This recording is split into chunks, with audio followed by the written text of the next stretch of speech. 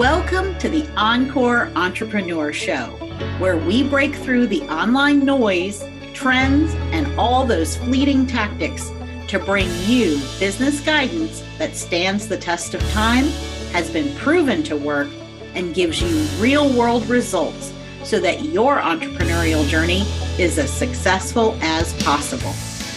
We believe in building businesses from the inside out using values and validation.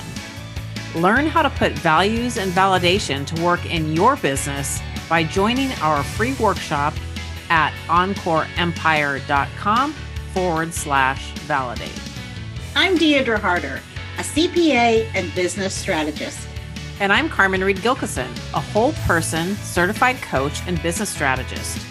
We're your guides on the side and hosts of the Encore Entrepreneur Show. Let's get started. We're excited to welcome Mary Meduna Gross to the show. Mary focused all of her energy on becoming a leader that brought out the best in others for more than 20 years. As she burned out, her superintendent told her that although she was doing the right things, she wasn't getting the right results. He told her to figure it out or go. With this nudge, Mary finally accepted the fact that she couldn't compartmentalize the parts of her that hurt from the parts of her she wanted others to see. In order for her to be the leader she wanted to be, she had to stop relying on knowing and doing. She had to get real with herself about who she was being. Now, Mary is a mindset coach helping conscious business leaders be happier, healthier, wiser, and connected to the unlimited possibilities. Her company is Blue Bamboo Leadership, and we are super excited to welcome you, Mary. Welcome to the show. Oh, so great to be here with both of you. Thank you. I'm excited because we're going to be talking about how our perceptions create our reality. And I'm sure your story had a lot to do with bringing this topic to the forefront. It had everything to do with it. Because when I decided that I wanted to be this leader, the leader that brought out the best in others, this purpose became clear to me when I was an undergrad. So I was studying special education, and I knew what I wanted to create a classroom where all kids, regardless of abilities or disabilities, felt like they belonged and that they could excel. And I knew that I didn't want to just do that for my classroom. I wanted to be able to do that for our whole building, and then, of course, the whole district. So I thought that in order to be that person, again, this is my 20-year-old self-ish here, that to become that leader, I would need two things. I would need credentials, so I would need the knowledge part. So I in this time period, I decided I would not stop school until I earned my doctorate in leadership, because I wanted to be that good at it, right? I wanted to know everything there was about it. That's what a doctorate meant to me at the time. The other thing that I said that I needed to do was to get as much real life experience in leadership roles as possible. So even as a teacher, I would take on union leadership roles or just, I can remember in one school that I just gathered the whole teachers who are interested to come together and talk about how do we want our classrooms to be and how do we create that intentionally. So even though I was doing those things, I got the credentials, I got the knowledge, I learned as much as I could about leadership, and I was practicing leadership from an early age, like my mid-20s. So to be pulled into my superintendent's office, some 18 years later and told that, gosh, congratulations, you're doing the right things, but it's not getting the right results. Now you got to figure this out. When I came back to my desk after that conversation, a couple of things were happening. One was, well, what the hell are you supposed to do, right? If I'm already doing the right things, then what other levers do I change to create the results that I want? And the other thing that went through my mind, and I find this now really interesting, is that I finally asked myself, Mary, how are you contributing to the challenges that this district is facing? Because up until that moment, Carmen, I was the one who was hired to come in and solve the problem. I was the problem solver, which meant that everyone in the district was the problem. Now, I can see that now. I didn't realize that that was the perception that I was operating from at the time. But I think that perception in and of itself that I'm the problem solver and everyone else is the problem was really at that core of what my biggest challenge was. So for me to finally say, Mary, how are you contributing to this? It was a big step. And I love it sometimes when I speak to the universe literally speaks back to me. And in this moment, it was one of those times when the universe spoke back to me. And when I said, how am I contributing to the problem? A framework from my master's in counseling came up, and this was the Johari window. And basically, what it says is that there's part of you that you know, and everybody else does too, but there's also part of you that you don't know, and no one else does either. And so when that came to me as an answer to my question of how are you contributing to the problem, I immediately went to that quadrant of there's parts of me that I don't know and no one else does either, because I believe my superintendent wanted me to be successful, but he didn't know how to help me either. He could see that I was doing what everyone was told that this is how we're supposed to be doing it. He didn't know why I wasn't getting the right results either. And so that's really where I thought, okay, so my challenge is here in this unknown quadrant. I bet if I could figure out what's going on in there, then I could right this ship. And the next thought was, oh my gosh, like I can't be the only one who has followed this path of what we're supposed to be doing and how it's supposed to look, and then still not get to the reward, not to get to the success. Because something was blocking us. And now I know it's our perception is the way that what we believe about ourselves dictates how we make meaning of what is happening around us. Is that making sense so far? Totally. Yeah. That makes so much sense, Mary. And I think that, you've really hit on something, because when you're an expert in something, just like a lot of us have done that, right? We've gone and gotten the credentials and the training and the certifications and the thises and the that's, and then we get experience put on top of it. Yep. And it puts us at a place where we don't think we have to question it anymore. Like we think we've arrived. Right. For sure. Right. And so then I love that, because that would also explain like why I didn't pivot sooner. Right? Because it wasn't like that day was the day that something fell apart.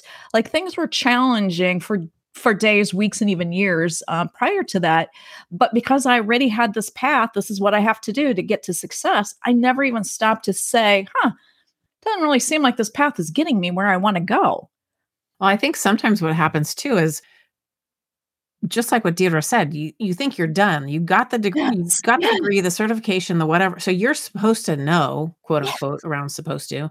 Right. And so you're just going and doing the thing. And it doesn't occur to you, like you said, to even ask. But I love that when you said the universe talks to you when you talk to the universe, it's true. And if you're willing to listen for things, and if you're willing to look at life through the lens of curiosity, I think that's such a powerful tool. Like, why is it that I'm doing all these things the right way? And even my superintendent says that I am, but this isn't working. And it doesn't have to automatically be because I don't know what I'm doing or I'm wrong or something like that. But it's a real invitation to explore with curiosity what's going on. And I think that also leads to the beauty of looking at life through that lens all the time, and knowing that just like a physician, they have a practice, right? Yep. They don't arrive. Sure, they get their MD or whatever, but they call it a practice, and they call it a law practice. I think life is a practice, and we don't think of it that way, but really it is. And we should always be striving to learn more about ourselves and everything that's going on around us every year. And I think that curiosity helps us to get into that mindset to do that. Oh, I would agree with that 100%. To be curious, we have to be willing and comfortable with setting aside with what we think we already know. Because I think this need to be right, I know that's been one of my biggest challenges. To be right meant that I had credibility. To be right meant that that I was right. And now I can see that as a defense mechanism. Whereas before, I really thought that's what I was supposed to do. I was supposed to know enough through study and experience to know the right answer. And I think that's probably one of the first beliefs that I would take off the table, is that there's probably no right answer. There are better answers than others, of course, but I no longer require myself to find the right answer. I'm so comfortable now with going with curiosity when things don't go the way that I expected them to, or wanted them to. In the past, my initial reaction would be, Mary, what did you do wrong? Right? What did you not do enough of? What did you do too much of? Right? I would be looking at how wrong I was, which is why we all want to be right. Right? So we don't have to do that questioning of ourselves.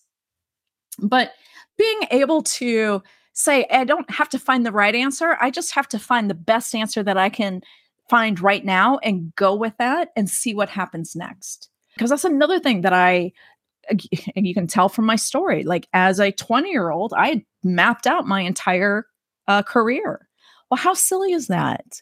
Right. And so I thought that that's what I was supposed to do, set the path, get on the path and start going there. And then all I wanted to do was just get there, because the path itself was so exhausting. I just wanted to get there. And so to get there, I had to be right as quickly as possible and as often as possible, so I could get to this desired end as quickly as possible.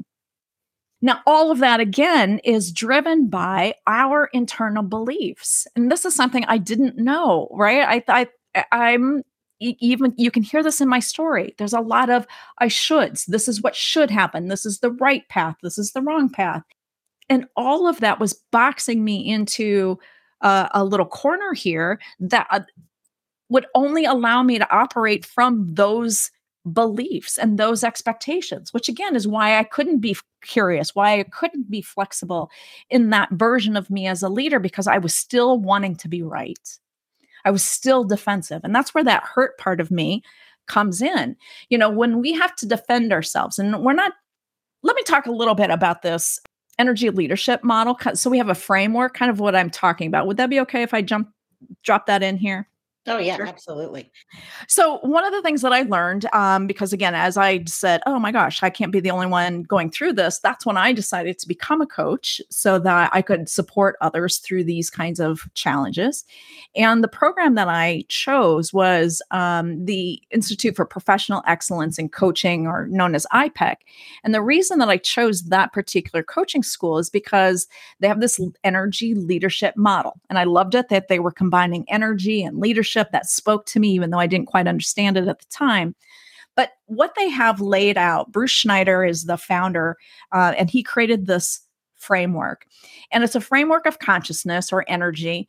And it starts at the lower levels of this are considered the victim levels. This is where we feel like life is happening to us. So, of course, level 1 is I am the victim. The idea that I lose. No matter what I do, I'm going to lose. I do not have the capacity to meet my own needs in a satisfactory way. And so people who have those kinds of core beliefs, or beliefs in that cluster or that family, then the behaviors are going to be pretty consistent and familiar. This is when we withdraw. This is when we don't make commitments to anybody else because I don't know if I'm going to be able to keep that. Or I don't want anyone else to be holding me accountable for something that maybe I'm not going to be able to satisfy. And so we don't make commitments to one another. We really withdraw. We pull ourselves out, and we feel very alone. And now that experience is reinforcing what we believe about ourselves. I feel alone, so I do all of these behaviors that keep me alone. And then on the other side of that, I conclude like, oh my gosh, I'm just so alone. So then level 2 will add a little bit more energy to that. But the energy that we're adding now is anger. And so level 2 is the fighter in us. And level 2, I think according to this assessment that we use, most people fall into this area of level 2. We're fighters. I think we've been conditioned to be fighters. And basically what that means is, in order for me to win, that means you have to lose. So this is where it comes in that I have to be right. I needed to be more right than everybody else on the team, where it has to be that not only am I right, but you're wrong, because not only can I be right and just be right and you can deal with your own, but I need to make you wrong so that I now appear even more right than I would just if we were all even. It's that idea that I have to fight for everything that I want and need. And I have to fight to protect myself, because if I don't, someone else is going to come around and they're going to hurt me. This is the conditioning that we've all been brought up with. This was who I was being as an educational leader. So on the one hand, while I was doing the right things, I was delivering all of those activities from this space of fighting. So even though I would never consider myself a fighter, I'm not the kind of person that looks for conflict or, enjoys any of that. But really what I was doing is I was fighting to protect myself. And there was a whole part of me that was hurting that I wasn't even looking at. And so all of this defensive behaviors that I was doing, not even aware that I needed to do it, is around this hurt. And so now that's how I show up as a leader, doing the right things, but delivering all of that from this place of defensiveness and hurt. So what that means then is even those people on my team that could follow my logic and maybe even believed in what it is, my vision, they couldn't fully trust me because of this energy that I was bringing around defensiveness. So that was my biggest breakdown. Level 3 is what I call the messy middle. And at level 3, we know we don't want to be the fighter or the victim anymore, but we're really not sure what it would look like to function at a higher level yet. And so at level 3, I love this level because this is really where we start to love ourselves. Again, as a leader, I thought everything I had to do was for everybody else. So I didn't pay attention to my own needs. I would disregard my own desires. I wouldn't even come up with them because I didn't want to have to go out and satisfy my own desires. Because again, I believed I had to do it by myself. I didn't know that I could ask other people to come along on this journey with me. So at level 3, we really learn to give ourselves grace and compassion. So every time we hear that inner chatter that is judging us or criticizing us or just telling us that we're not good, if we can bring our grace and compassion to that part of ourselves, we can heal that part of ourselves. And so there's a lot of rationalization. There's a lot of forgiveness at this level 3 as we're giving ourselves grace and compassion, because that's going to prepare us now for the next levels, this levels 4 through 7. This is where we see life as happening for us. So we're no longer the victim. Life's not happening to us anymore. We are now, the captains of our own ship. So then level 4, whereas level 3 was really about us getting straight with ourselves. Level 4 is now I'm putting everybody else first. It's you first. You win. Whatever I'm going to do, I'm going to make sure that you win.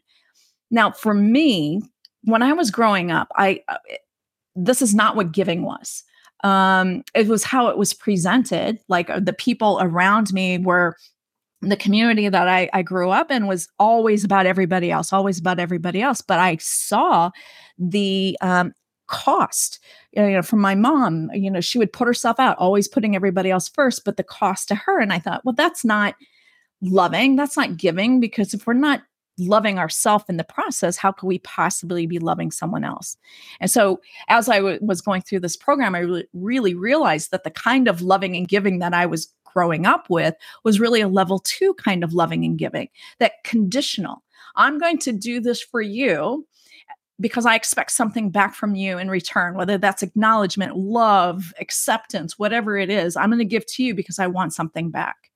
That is a level 2 version of giving, codependency. When we're talking about this level 4, we're giving from a place of abundance. So I'm giving because I have it to give, and I expect nothing in return.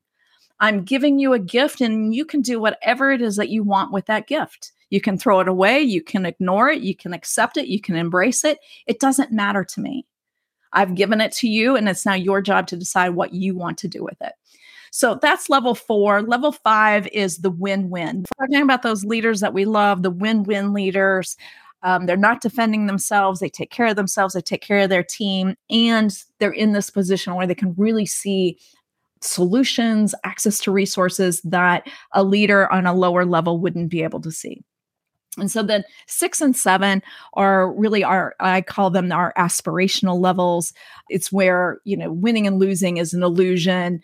It's enlightenment. Those are pieces where we can really here's my belief. I think we can step into and experience a level 6 or level 7 kind of level of consciousness, but we don't live there.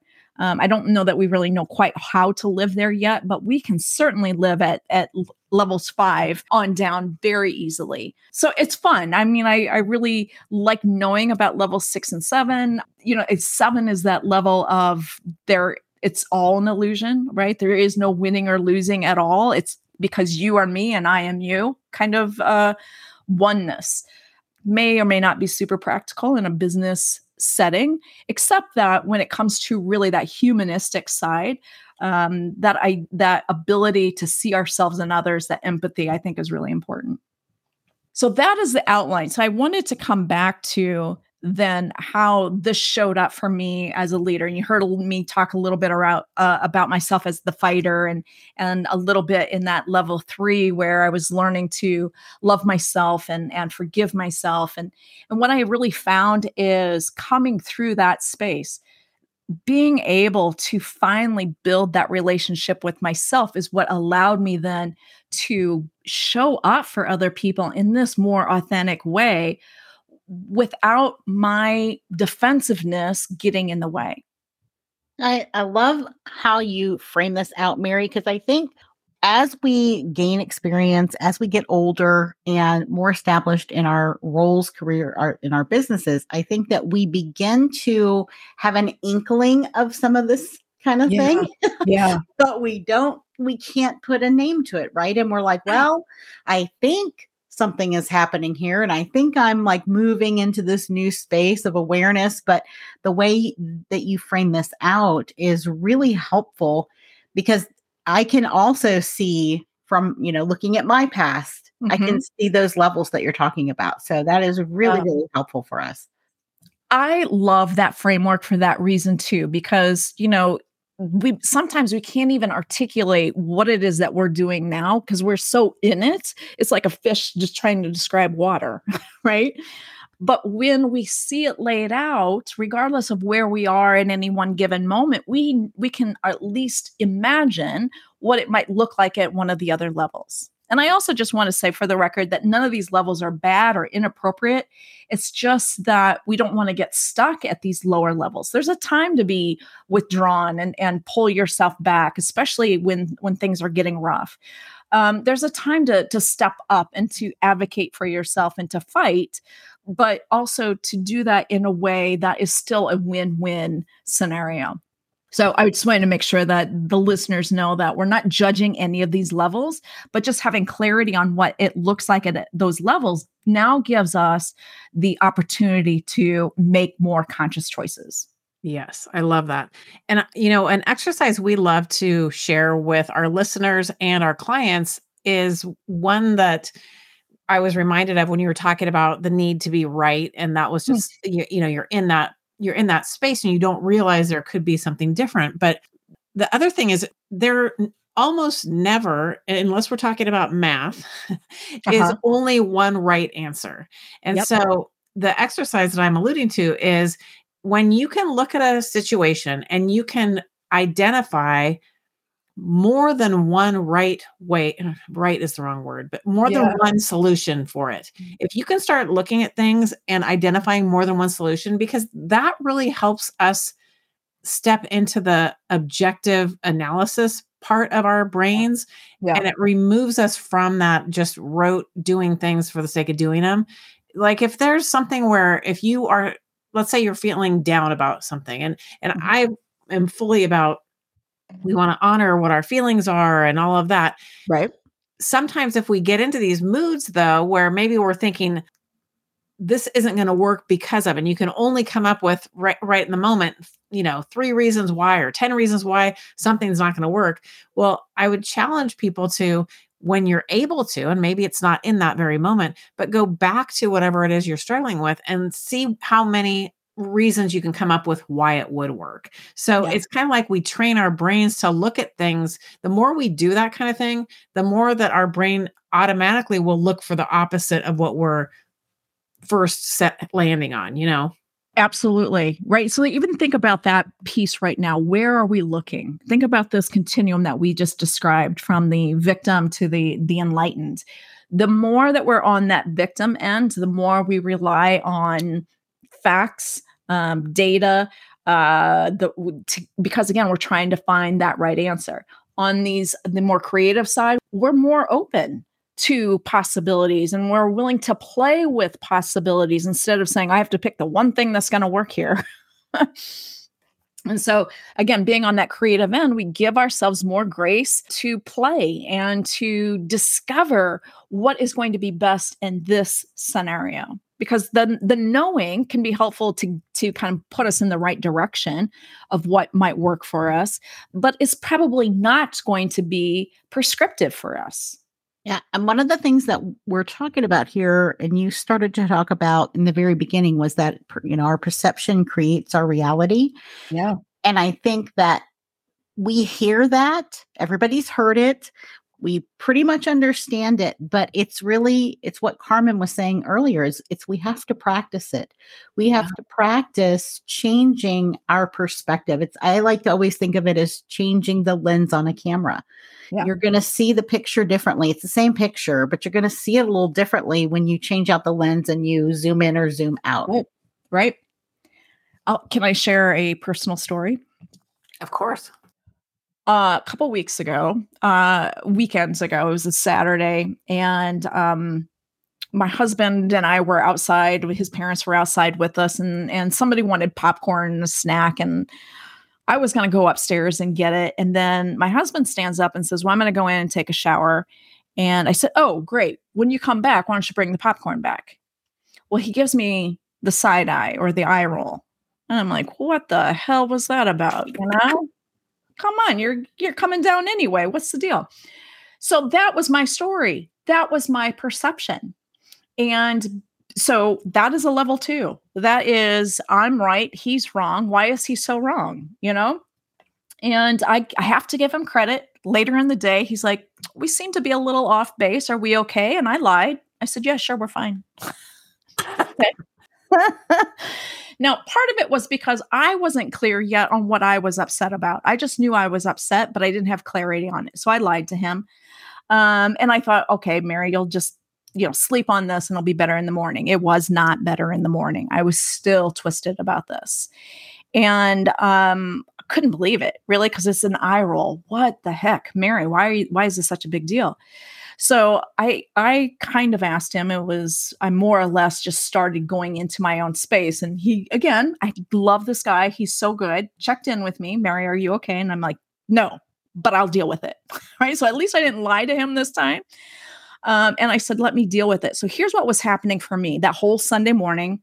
I am going through this cycle of, why did he have to roll his eyes at me? That's such a reasonable request to make. Why did he have to be that, right? So it's all about him being wrong and me understanding why he had to be wrong. And then there was the other part of me that said, Mary, if you have a problem, that means the problem is with you. It's not with Marco. So what is the problem with you? And I didn't like that part. So I would go back to, deciding how wrong Marco was and what I could do to correct Marco. And then I would catch myself, no, Mary, we're not doing that this time. What is it that you need? What is what put you in that position where you took such offense to such a small gesture?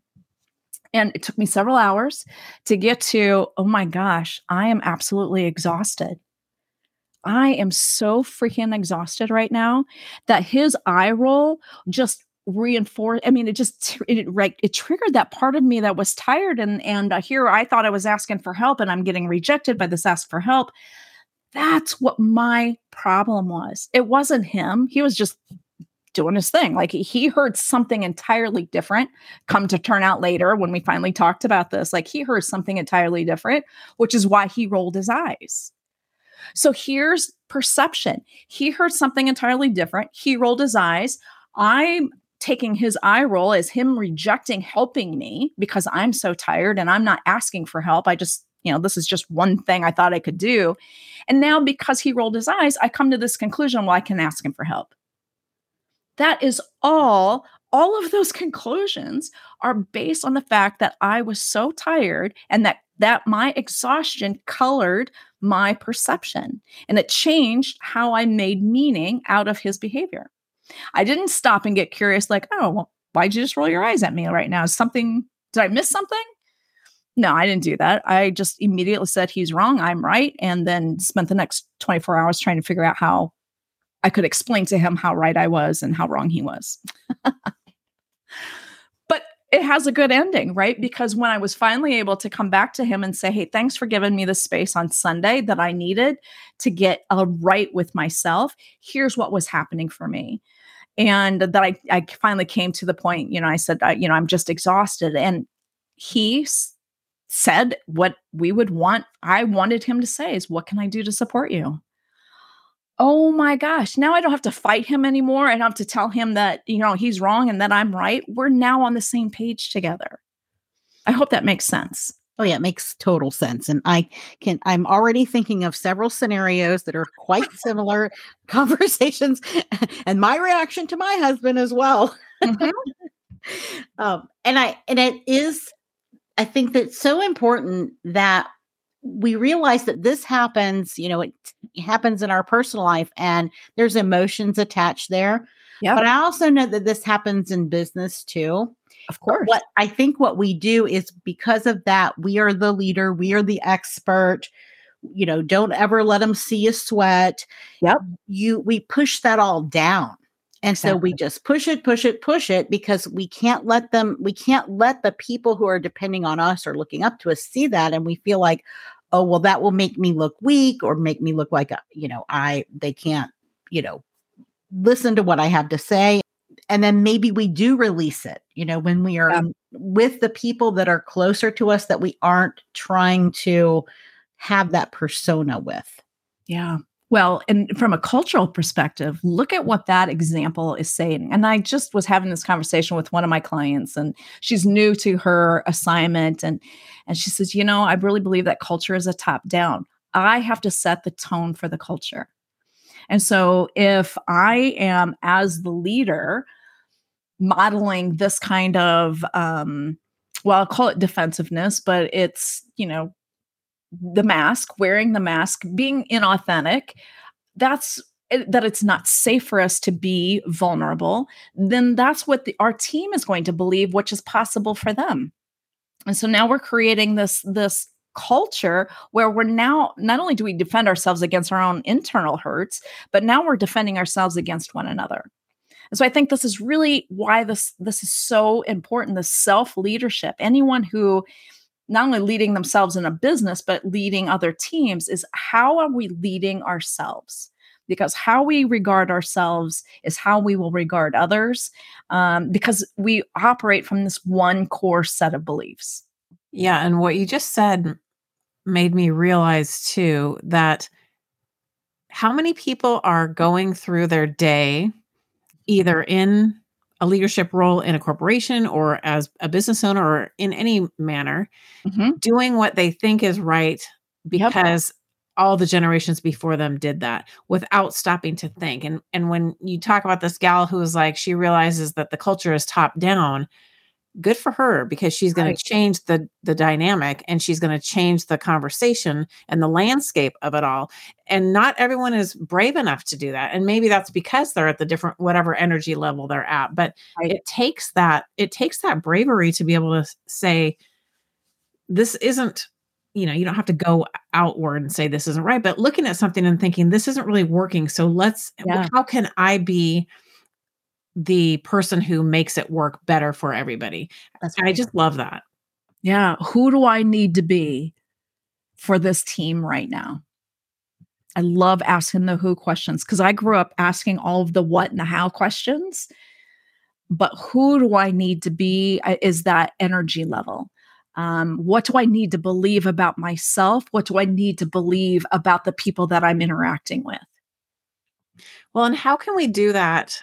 How can we do that without overburdening ourselves? Because I also hear if I picture myself stopping and saying, who do I need to be right now? that can also be something that puts a lot of pressure on me to be the solution. Yeah. Right. I love that.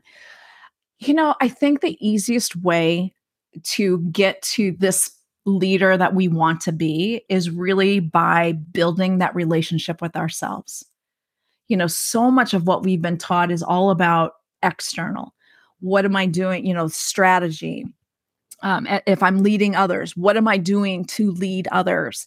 What are the actions? And you'll know from my story that it doesn't, even if you're doing the right actions, you still may not be getting the right results. So the way to get to the right results is to focus on loving yourself. Because if you are loving yourself, you are going to treat others the way that you would treat yourself. Right now, we're all treating others the way we treat ourselves. And oftentimes, that's really horrible. When I first started paying attention to the inner chatter that goes on in all of our heads, we all have inner chatter. So I do want to just put that out there. Sometimes people think that inner chatter makes them crazy or that they shouldn't be listening to it. I think you should make friends with a voice in your head, because what that voice is doing for you is it narrates your experience so that you have a little bit of separation from it. You're a little bit separated from it, and you're a little bit more objective.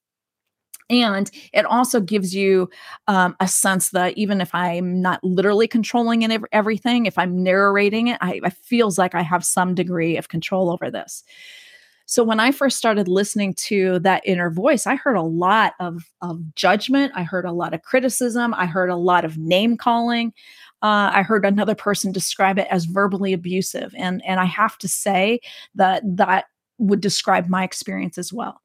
So again, going back to my experience as a leader. So I've got this inner voice that is always criticizing me, always judging me. That's what's going to come out of me. I'm going to criticize. I'm going to judge.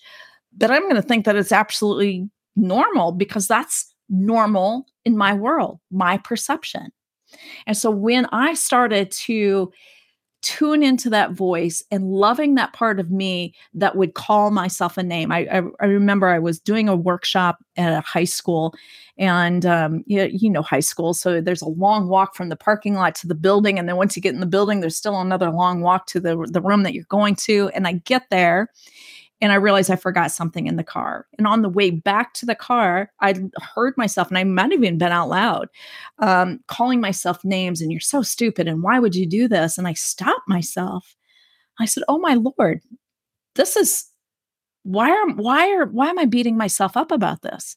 It's no big deal to leave something in the car. Sure, it's a long walk, but I've got plenty of time. I'm early enough. This is not going to be a problem. So why am I beating myself up?" And so this whole idea of listening to that inner chatter, befriending that part of us that feels like I have to beat myself up. So instead of shutting that part down, I bring that part closer to me. And sometimes, and in fact, I just had this conversation with a client, and we're talking about, just imagine, how old are you? How old is this version of you that's name calling you right now? So I can go to that 6-year-old version of me that called myself so stupid for forgiving something. And I can just bring that part close to me and give her the love that she didn't have when she was younger. And so this is me now loving on me. I believe that this is the key to making any of these shifts along this continuum of energy or consciousness, is about loving ourselves. So the work isn't about how do I, change myself so I can show up the way I want to. The work is, how do I love myself? Because when I do, I will automatically show up the way I want to. I love that. That's such a great explanation. This has just been such a great conversation, Mary. Can you let our listeners know how they can get in contact with you or connect with you online to learn more about how you work with people? Yeah, absolutely. In fact, I have a new program that I'm launching right now, and it is a tech-assisted hypnotherapy. So I won't go into the whole long explanation of it, but what this program does is a 3-month program, and it specifically addresses the core beliefs around I am lovable. And so by using sound tones and distance healing kinds of modalities, I've been able to shift incredibly by learning to love myself more. I don't think I shared this with you yet, but when I first started this program earlier this spring, one of my patterns of behavior, the inner chatter, was no matter what I was doing, I needed to hurry up because I had more things to do. And I found that, didn't matter how quickly I got done with one thing, as soon as I got to the next thing, the story was still the same. Hurry up and get this done. Now you've got more to do. And when I started with this I Am Lovable program, I was standing at the dishes, middle of the day, which is normally one of those times where I would be telling myself, get back to work. Instead, what I heard, again, clearly was, Mary, you're doing exactly what you need to be doing right now. And again, I said, okay, well, tell me more about this. This is me, the universe is talking to me again. Tell me more. And it's just like, enjoy the warmth of the water and the slipperiness of the soap in the water and how good it feels when you scrape something off and the surface is now smooth and clean. Just be here now. And so for me, this I Am Lovable program has really changed that chatter in my voice. Whereas before it was very critical. Now it's my biggest champion. It's my biggest support. It's the voice that says, you know what, Mary, might be time for a break right now. You're pushing too much. So this, again, comes back to really clearing away all of those core beliefs we have about not being lovable.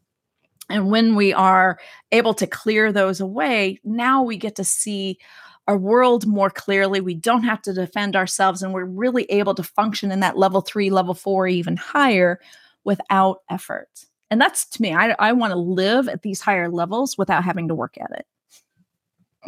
So to find me, my email address is mary@bluebambooleadership.com. My website is the same, bluebambooleadership.com. There's information there about what I do and the work that I do. This new offer is not quite up there yet, but it will be very soon. So I hope people will be willing to check that out. I also have a podcast called Fully Alive, and a group that goes with that called Fully Alive on Facebook, where we dig into these topics and really explore applying these ideas to our lives. Because it's one thing to listen to this, it's that knowledge piece, it's in the head, I love it. But what really changes is when we actually start taking these ideas and exploring them and experimenting them and see how they work for us. Beautiful. Thank you so very much for sharing all of your wisdom with us today. It's been fabulous. Oh, I love it too. Thank you so much. All right. Bye-bye. Thank you for tuning in today. We hope you enjoyed this episode of the Encore Entrepreneur. Can you do us a favor? It will help us if you would please subscribe to the show, leave a review, and share it with your friends. Our goal with this podcast is to bring you the real talk about how to be successful without compromising your values, and we need your help to spread the word.